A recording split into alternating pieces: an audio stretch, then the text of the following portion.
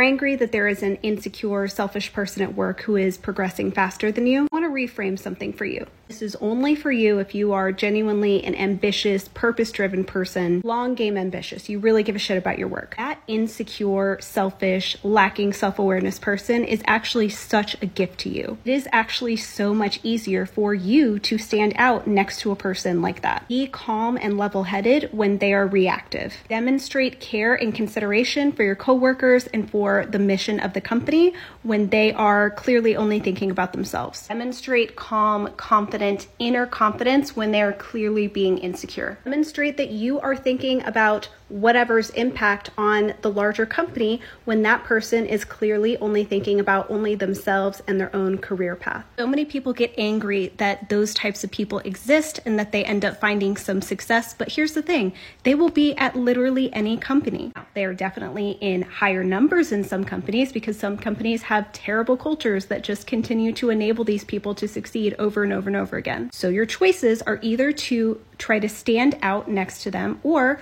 try to find a better, more supportive environment. If you want to talk about it, let me know. Short Cast Club.